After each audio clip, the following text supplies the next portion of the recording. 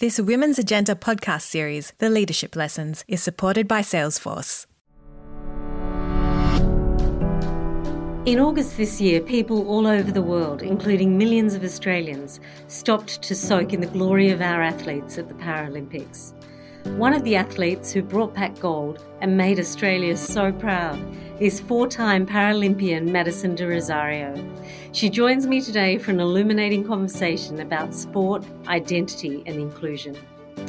I'm Shirley Chowdhury, the host of the Women's Agenda podcast, The Leadership Lessons, which is made possible thanks to the generous support of Salesforce. In this episode, Maddie shares exactly what was going through her head in the final moments of her thrilling marathon win at the Paralympics in Tokyo. And she talks to us about why she's using her platform as an athlete with a disability to shape a better, more inclusive future for others in sport. Madison de Rozario, welcome to the Women's Agenda podcast. It's such a thrill to have you here today.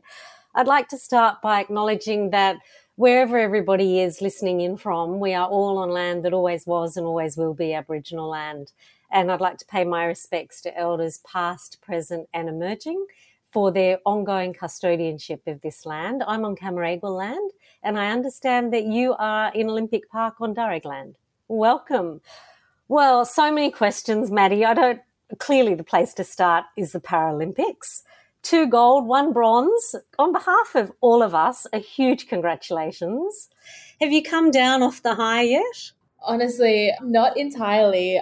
We've kind of started to come down off of it a little bit. It was such a surreal experience. There was such a lead up. I think there were so many moments there where we just did not know if they were going to go ahead at all. And I don't think any member of the Paralympic team believed it would go ahead until our first staff members were actually down there in Tokyo, like once the Olympics had wrapped up. So it was the most unreal experience. I've been to a few games, but the entire team dynamic was so different than it's ever been before. It was so much closer just because it was such unusual circumstances. So absolutely unreal. I'm so proud to be a part of the Australian Paralympic team. To get to kind of share those moments with those teammates is, the best parts of my life.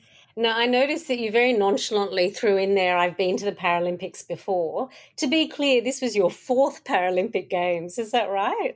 It was my 4th, yeah. My first games was Beijing. I was 14, so I definitely started fairly early. And I wasn't expecting to be on that flight to Beijing at all. I was a very last-minute call-up to be a member of the 4x100-meter relay team. So, yeah, definitely kind of got thrown in the deep end with the career a little bit. But, Tokyo was the 4th Games. And we'll come back to that because I heard you quoted recently saying you want Brisbane to be your last. So we'll talk about that in a second. But tell us about the experience of Tokyo because of COVID, because of kind of the stop-go kind of motion that you talked about before the Games. We didn't know whether they were going to go ahead. There was also a lot of, I think, concern about Tokyo going ahead in the midst of the pandemic. Can you share with us a little bit about the actual experience, about what it was like to be in the village and compared to previous games that you've been at? Very different to previous games. I feel like every games is so different. And Tokyo was obviously different in so many more ways than we were expecting. And our Australian team going in had so much transparency with us. And that was one of the most amazing things in terms of preparing. I think any information that was communicated to them, they would immediately make sure that was communicated to the larger team. So we definitely went in with quite a decent understanding of what it would look like. And they definitely gave us all the worst case scenarios so we could prepare for whatever it was going to look like. And it was different, but it also created this amazing kind of team cohesion that I mentioned before, which wouldn't have really happened. So at the Paralympic team, we didn't have access to the dining hall. I understand the Olympians did, but I think they had like maybe 10 minutes when they walked in the door to when they were leaving again. And our team decided to just kind of cut that risk out entirely. And so our whole team, our allotment had a couple of dining kind of setups on the ground floor. And what that meant was usually at games, if you're going to head to the dining hall, I would normally wait for a couple of teammates from athletics who I've known forever. You sit, you chat, and then you head out again. But because it was in our allotment, rather than kind of waiting to gather your friends and make it an occasion, you would just go down. And I ended up spending so much more time with different teammates from different sports who, I've seen on social media, or I might have chatted to briefly in the gym or have heard about through other members, but never really gotten the chance to really talk to, and definitely would never have gotten to have those conversations at a Paralympics where you're kind of just riding on everyone else's emotions and intensity. And they're just conversations I never would have gotten to have. So to get to kind of do that and be a part of that and to chat to athletes before they went out to compete and then see them coming home after it, you felt like so much more involved in all of that. And that's not something I've ever gotten to experience at a Paralympic Games. Within my athletics team for sure, but not across sports like I was able to in Tokyo. So that's something that I hope we're able to like retain that culture going forward, because that was definitely one of my highlights. Yeah, nice. What about the other side though, meeting athletes from other teams and other countries? Did you get any of that this time? Not really. So I race a lot of the same women all around the world throughout the 4 years of the Paralympic cycle, not just at the Games. And so going 2 years without seeing them was actually also really unusual, and getting to kind of like see everyone for the first time in 2 years at the most intense like moment of all of our careers in that 4 year cycle was a little different to normal. You usually kind of ease into that. But yeah, it was kind of weird not really getting to see anyone internationally, because we're so competitive on the track and the road, but they're some of the most beautiful humans I've ever met in my life, the women that I race. And so we did miss out on that a little bit. But yeah, the marathon circuit is opening up again globally. So hopefully next year's a bit smoother. Yeah, hopefully, fingers crossed. For us in Australia, I think we were all in lockdown when the Olympics and the Paralympics were on. And I can tell you from my own personal experience, we were so grateful that they went ahead. We watched so much more of the Olympics and the Paralympics, I think, than we usually would have. One, because it was in our time zone, but also people were at home. So I planned my meetings for those few weeks around what was happening at the Paralympics. Maddie, talk us through the last few minutes or last few seconds of the marathon. An incredible race, one where, you know, our hearts were racing as we watched you. Tell us what that was like. Oh, man. The Games was such a roller coaster for me, that kind of leading into that marathon, I think that was the most calm that I had felt the entire, 2 weeks. And so the track component for me, I had a couple of like amazing races and I was so proud of myself and my performance team and of our results. But I also had some poorly put together races that was entirely my fault. I executed races quite poorly just from a lack of, racing over the past 2 years. And so I definitely wasn't as switched on. So that was such an emotional roller coaster over 5 days on the track. I then had 4 days off and then the marathon, and I was able to really take a step back and reset. And there's something quite calming about the marathon in that it's just, if you are fit enough and strong enough to the 42K, then that's all you need to be able to. And I knew I'd done that work. There is less tactics in it than the shorter stuff on the track. The longer track events, say the 5,000, are so heavily packed with tactics. Every decision matters. And, you could be the fittest person there. If you make a single tactical error, that could be your entire race gone. Whereas the marathon is a little bit different. I think you can have more trust in your physical prep and your body. And I trust my body to be able to do that distance. And so it is quite a calming feeling going into it. I knew the course was really nice and how I was feeling. And the pack stayed together for quite a while. It's a flat course, which means it's hard to drop any individual athlete. In wheelchair racing, you're either good up a hill or down a hill or cornering. And so anytime those things happen, the pack will break up every single time and you can see people's strengths and weaknesses. But because it was such a nice course and no one could break away, we ended up with this big pack the entire marathon. And so when it came down to that last 2 kilometers, I knew there was this big uphill coming up, and my coach had done the course directly for me. And when she came back from that, she basically told me that there is this hill that starts about 4K out, ends about 2K out. It starts with quite a steady but not that difficult incline, and then there is a big kicker at the end of it. And I remember her telling me that this hill could decide the race. You could win or you could lose the race on this hill. And I'm a decent climber, but I'm not very good down a hill. So tell us about that, because to me it would seem that downhill would be easier because you need less energy to get down than you do to get up. Absolutely. But there are so many athletes better than me down a hill. So it's a reprieve for myself, but others will get down a hill much quicker than I will. And the Swiss woman who was in second with me in that same lead pack as me, she's the best in the world down a hill, and I'm one of the best up. So it was I think we both were fully aware of each other's skill sets, leading into the last part of this race. And that course was tricky because you have the one uphill followed by an immediate downhill. it plateaus for a bit, but because the stadium is a sunken stadium, there's a second downhill to get down onto the track. So not only did I know that I had to reach the top of that hill before Manuela, the Swiss athlete, I needed enough of a gap that it could carry me for 2 downhills. And I remember making that gap and just not being sure if it was enough and knowing that I wouldn't know until we hit the stadium in about another kilometer. So I remember coming over that hill and just giving it absolutely everything that I had. And I kind of remember thinking that, at this point I've done just over 40K. I can do this kick to the end. It's like 2 more K, we're nearly done. I could see my Garmin like counting down the kilometers. And then midway through that kick, I was like, I may have made a terrible mistake. It caught up to me so fast. That fatigue just set in. But I'd committed to that decision. So it was just committing to it till we got into the stadium. And coming down that last hill, I still had a bit of a gap. I remember taking one last look behind me, realizing she was definitely closing the gap, but I still had a little bit. And an empty stadium, the commentary is so loud. So I could hear the commentary saying I had that gap in 200 meters. I could hear them saying that she was closing the gap on me. And then I could just hear this like wave of sound from the Australians in the stadium. And there wasn't that many of them, but they were so loud and they were just kind of yelling me through that last 300 meters. And I knew she was closing, and there's this point where there's no more decisions to make in a race. I just needed to give everything I had. I needed my body to do absolutely everything. You kind of just hand over control to your body to do everything that it needs to do. And thankfully on that day, it was enough just to get me over that line first. But yeah, one of the absolute highlights of my career. Oh, and, even as you're talking through the race, I'm feeling the same kind of exhilaration that we all felt while we were watching the race. It was quite an incredible thing. You talked about the empty stadium.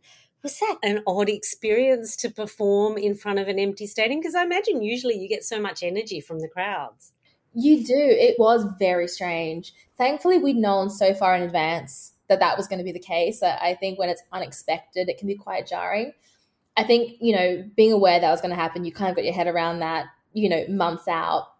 But it was strange. When you race in a big stadium, you kind of come out and you're kind of flooded with the sound. And then for me, once the gun goes, it's like it just goes completely silent. And it's like the minute you cross that line, it all comes back, and it's quite an intense experience. So it was very strange not having that. But it was also very cool getting to hear like the individual voices of my teammates as well. That was also really, really special. So yeah, good and bad. Yeah, nice. So let's go back to the fact that you've said you'd like Brisbane to be your last games. You've been to 4. There's 2 more before Brisbane. That's a long athletic career, Maddie. You put your body through so much, with training, with performing. That's still 11 years away. Talk us through the thinking there. I mean, obviously I imagine performing in Brisbane would be an incredible experience because it's home.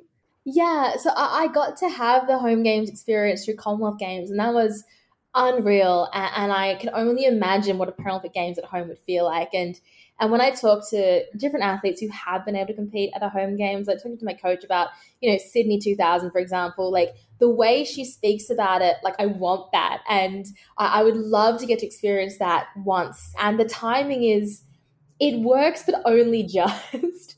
I'll be 37 or 38 come Brisbane, which is a realistic retirement age for the longer distances. Whether I'm still racing everything on the track at that point, I'm not even really sure what this looks like. This is like not a very well thought out plan. But it could be really good. And I love this sport so much. I love this kind of journey you get to go on, like, mentally and physically and emotionally, to work out how far you can actually push yourself and what that looks like and how far you can go. And I get to surround myself with the most amazing people in terms of my immediate performance team, who I train with every day here in Sydney, but my larger Paralympic team as well. It really is a family, and I love being in that space. And for as long as I love this sport, I will definitely keep doing it. And in that 11 years, that changes and I fall out of love with it, I will definitely stop and I'll be at complete peace not making it to Brisbane. But for as long as I love it, I will. Yeah. I think that's a great attitude. And, watching you in the Paralympic Games, Maddie, I imagine that there are lots of young girls who looked at your example, looked at you do so well, and you're such an incredible role model. Does that excite you that you are that role model for so many young girls and women who watch you do what you do? It excites me, and it also stresses me out a great deal. It definitely is a responsibility that I think I take very, very seriously. I remember growing up and not having many role models that looked like me. And I remember seeing, Louise Savage as the only person that looked like me. And it is entirely coincidental that I've chosen the exact same career path down to the same events that we do. And she's your coach, right? She is my coach, yeah. But there weren't many people that looked like me, and I'm very aware that there still isn't that many. And so I understand the impact that you can have when that spotlight isn't shared as evenly as it should be. And so I would love, by the time I get to the end of my career, my voice being so much quieter because there's so many others in that space. And I want, different opinions to mine, and I want just so much variety and authenticity in all those opinions and voices. And I think that's so much more valuable than just several loud voices. As of right now, though, unfortunately, that's not the case. There's not too many people in this space who are listened to when they speak. And I do recognize that is a platform that I do hold. And so that does come with a lot of responsibility, because your words carry more weight than they deserve when that's the environment in which you're speaking. And that is a very big responsibility. And I do take that very seriously. And I try to kind of do that as, authentically as possible, but also as considerately as possible. I think when your words carry more weight than they should, you kind of need to be making sure you're speaking more broadly than my own experiences and what I believe. It's more, you want to be reflecting your community as well as possible. So the conversations that, we have outside of the spotlight are so important, more important than, the moments that you do get, because you want everyone to be heard and understood and felt. And I think that's so important. So yeah, it's definitely not something that I take lightly. No, Maddie, I imagine that there are so many men and women, young girls and young boys, who look at you and are inspired by what you do. Let's talk a little bit about the importance of diversity and inclusion. You've talked about the lack of voices in the space that you're in, and the lack of role models who look like you and who have a voice in the disability sector. We talk about diversity in all its guises, whether it's, from a First Nations perspective, a multicultural perspective, a disability perspective, LGBTQI, like there are so many different facets of that. But with regards to disability, let me ask you two questions. One, do you think we're moving fast enough? And how important do you think are events like the Paralympic Games to really raise the profile of how important it is? We're moving in the right direction. I would argue that it's not fast enough. I recognize that we're constantly moving, and that's a huge positive. At no point since I've kind of, been aware of this space, at no point has it stopped. And I think that's a huge positive to note, that it has been constantly moving in the right direction, admittedly much slower than I would like. And I think one of the things that happens to anyone in any of those minority groups is that you feel the need to justify the very space that you take up. And your whole life is shaped by this kind of one identity that's very much forced upon you. And I know a lot of people I know are proud people with disabilities, where, we're proud women, we're proud people of color and all of that. And we should be able to do that on our own terms, not what is being imposed upon us. And that's one of the big problems that I struggled with growing up, was how did I reshape my identity to break out of what I was being told that I had to be and what I was? And for me, that took sport, but that was a huge catalyst. It was, going to a Paralympic Games is what broke that for me. And that's not a luxury that's afforded to every single person. That's such an extreme way to do that. And so I would love to see a generation of kids growing up never having to redefine the entirety of who they are, getting to learn who they are in all of their facets from the very beginning, rather than having to fixate on one because they're told that is who they are. And that's what I want to use my platform for. And that's what I think all of us in our own different ways are trying to create, not just for disability, but every single one of those minority groups. And the quicker this does move, the sooner we get there, the less who lose years of their life trying to fit into a mold in a world that just isn't designed for them and doesn't benefit them. So the other part is, I think that when it comes to inclusion and we say, workplaces, we frame it in a way that benefits the minority, as if making workplaces inclusive is great because we'll employ more people with disabilities, we'll employ more women. But we as a society, we as a business, we as any organization are better. We're better when we're inclusive. We excel. We benefit from those opinions, from those voices. We're more authentic, and we're shaped by the entirety of our community. And But yeah, as an entire society, we benefit from minorities taking up the space that we deserve. And I think that's one of the kind of ways that we need to frame this differently. Is it's not to benefit the minority, it's to benefit the entirety. And that's not something that we always see even when we think of inclusion. No, I think that's absolutely right. And I think, ultimately, we all want to live our best life. Whatever that looks like, we all want to live the absolute best version of ourselves that we can. And actually, depending on who you are and what your circumstances are, that is not always open to you. There are places that people are excluded from. Whether it's because you're in a wheelchair and you can't get in, or the company doesn't have accessibility worked out, or whether you're an Aboriginal and Torres Strait Islander person and you're not welcome, or you can't take your authentic selves to work. It is really about creating places where we can all go and all be part of this life experience. Absolutely. And it's something that every single person is entitled to and deserves, and we should be able to take for granted. And it's something that a small part of our communities are able to take for granted because that's who it is designed by and for, whereas the majority of us don't 100% fit into that. And I feel like it kind of ties into that concept of universal design, right? Once things are more accessible either physically or socially, environmentally for one person, it makes it so much easier for everybody else as well. And I think easing that discomfort around one minority group is going to move everything forward.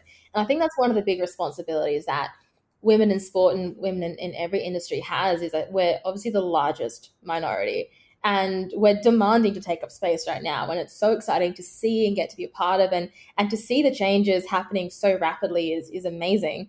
And I think we have the ability to bring other minority groups with us in that space, which, doesn't always happen. It's something I would love to see happen more, but it does happen in little ways. And that's exciting to kind of see that movement happening as one movement rather than just lots of kind of fragmented, individual ones. Yeah, absolutely. And I think sometimes that's a mistake we make. We think, if we just fix gender diversity today, tomorrow we can look at First Nations and the next day we'll look at multicultural, and, we create a hierarchy, whereas the truth is we should be doing it all at once. Everybody should be taking everybody else along the journey with them. Yeah, and I feel like I have front row seats to that. Obviously, I'm a woman in sport, but I'm also a person with a disability in sport. And so I can kind of see the Paralympic movement is about 20 years behind the women in sport movement, for example. And it's the same language. Most of the language that I use to talk about disability, I've drawn from the feminist movement, because it's the same structure, it's the same inequalities, just different details that's kind of populating it. So yeah, I 100% agree. It all needs to move forward. I think together, it's so much more powerful together. One of the things that came out of the Olympics and the Paralympics was the inequity in pay. So we found out during the Games that the government was paying, I think it was 20K for a gold medal, 15 for a silver and 10 for a bronze for an Olympic athlete. And Paralympians weren't getting anything. And I think that was probably the first time that such a focus was put on that. I mean, I know there were people like Chloe Dalton in particular who really raised the profile of that debate. And then later in September, the government came to the table and said that they would pay exactly the same amounts. But that's a long time coming, isn't it? So on that, the money for the Olympians comes from the Olympic Committee, and they have access to the finances to pay their Olympians out. The Paralympic Committee doesn't. And it's basically the result of that deeper issue of inequality. And I think to see that have such a harsh light shone on it was really interesting. And what Chloe did is exactly what we were just talking about, where Chloe's built her platform as an athlete, as an incredibly successful athlete, and she's used her platform to move that women in sport movement further. And I know how much work and energy she's put into that. And she recognized that this inequality was happening and Paralympians weren't in a position to do anything about it at that point. One, none of us individually had the platform that she'd kind of curated through her sport and what she'd kind of built alongside sport, but also that we were also busy at a Paralympic Games. And the way she was able to recognize that while dealing with an emotional roller coaster herself, because she just missed out on Olympic selection due to injury as well, to recognize that she was in a really unique position where she understood the struggle of inequality as a woman in sport, whilst not having ever experienced the disability sport experience, but knew that She had enough understanding from everything that she'd experienced and conversations that she'd had with myself, with other Paralympians, to use her voice in that moment to impact very real change.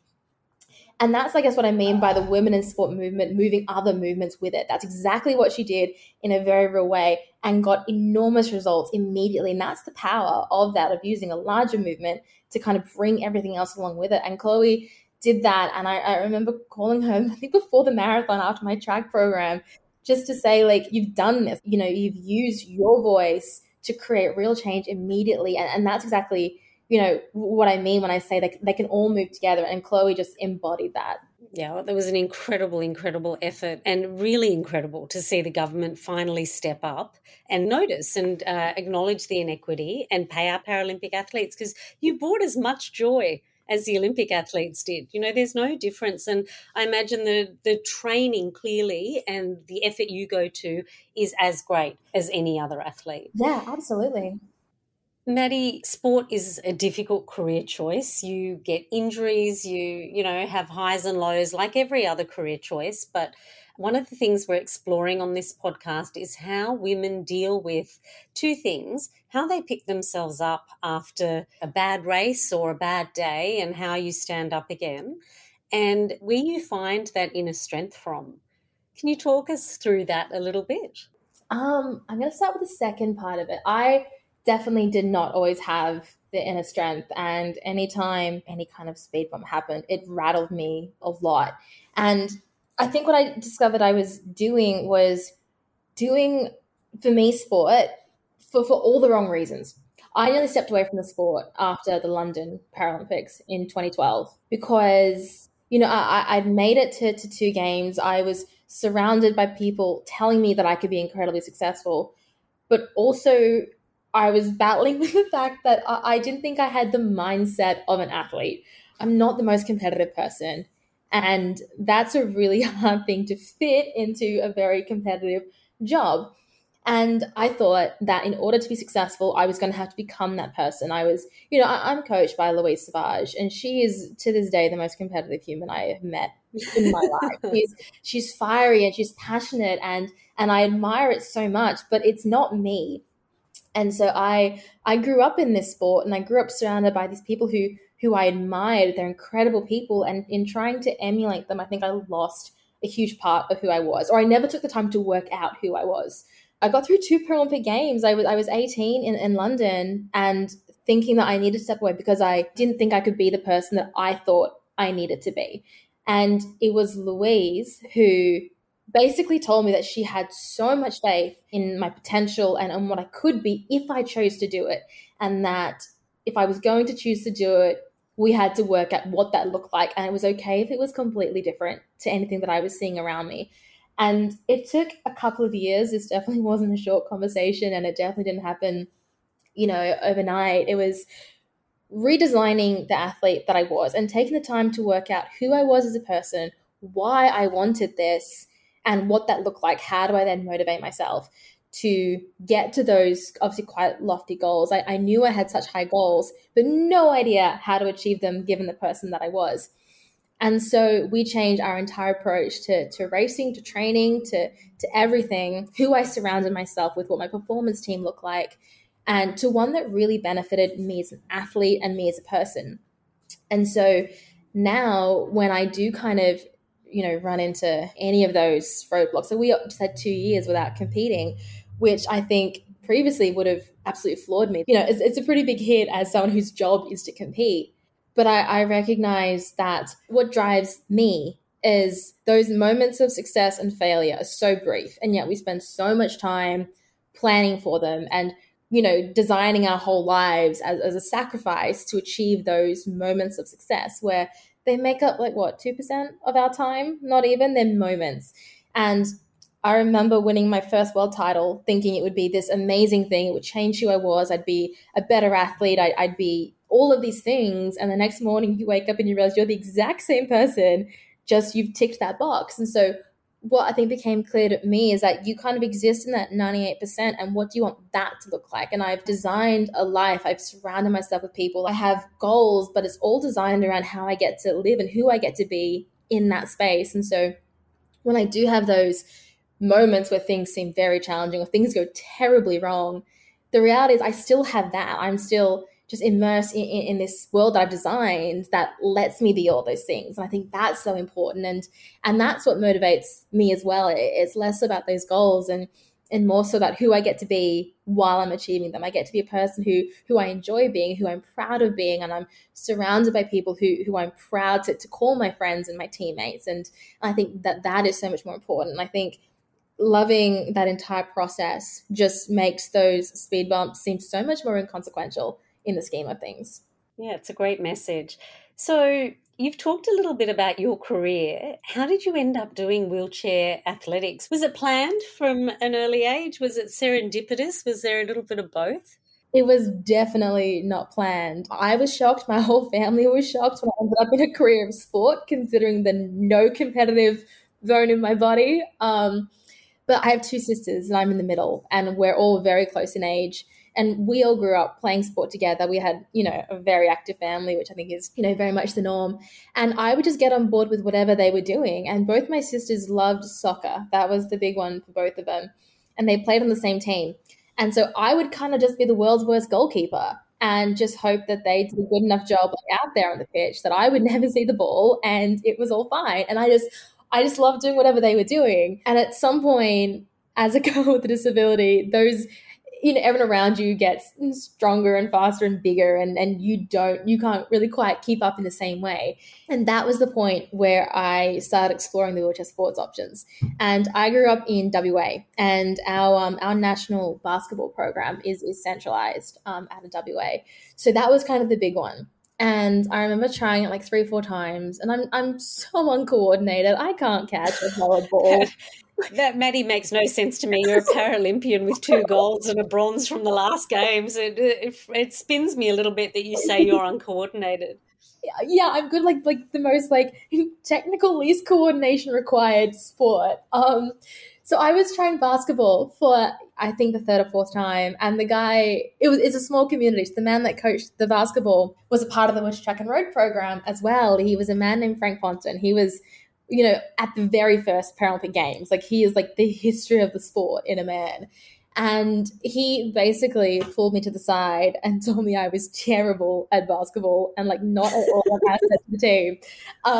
But he had a track chair in the storage room. I wanted to try it. And I tried it out in the parking lot of this basketball stadium and just absolutely fell in love with it. I was in this race chair that was way too big for me. I had all this foam either side of me to try and keep me the middle of the chair, and definitely did not fit me. But I love that it was individual. I love that, you put work in and it came back out immediately, which is still what I love so much about it. And yeah, just absolutely fell in love with it, and yeah, never turned back. Nice. So it's a great story, because I think doesn't matter what your career is, so many of us just fall into something. It's circumstances, it's an opportunity, it's serendipity. Maddie, we're looking at the next 10 years ahead of us. COVID's provided this unique opportunity, I think, where lots of organisation people, we're pivoting. We've had to do things differently. What's your hope? From a leadership perspective, what's your hope for the next 10 years for Australia?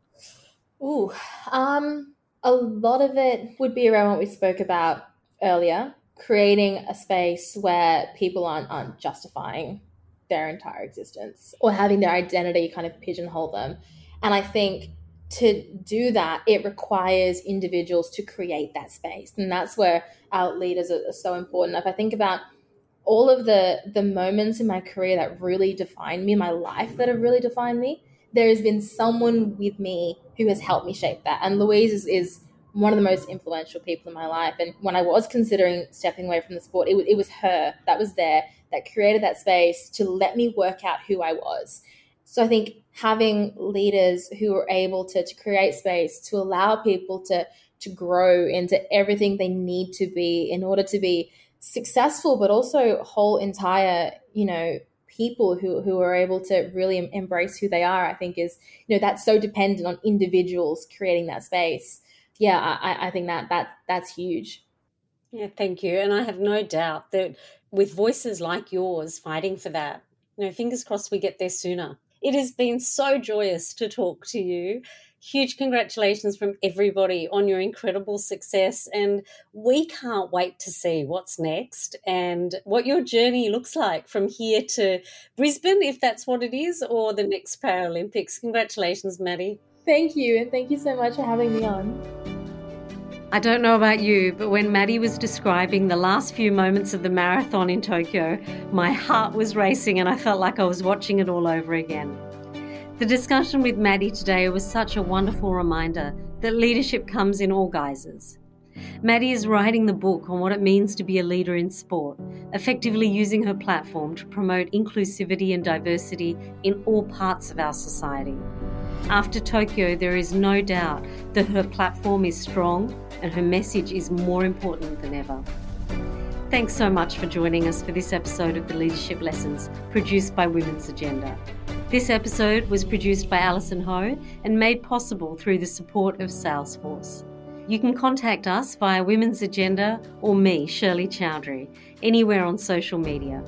Women's Agenda comes out every weekday, and you can read it and subscribe at womensagenda.com.au. We'll see you next week with another fabulous guest. Women's Agenda is proud to partner with Salesforce on this podcast series. As the world's leading CRM, Salesforce continues to be a different kind of Fortune 500 company, one that cares and gives back to the community, yet innovates like a startup. Equality is a core value at Salesforce, and as a business, believes that its higher purpose is to drive equality for all. For more, visit salesforce.com.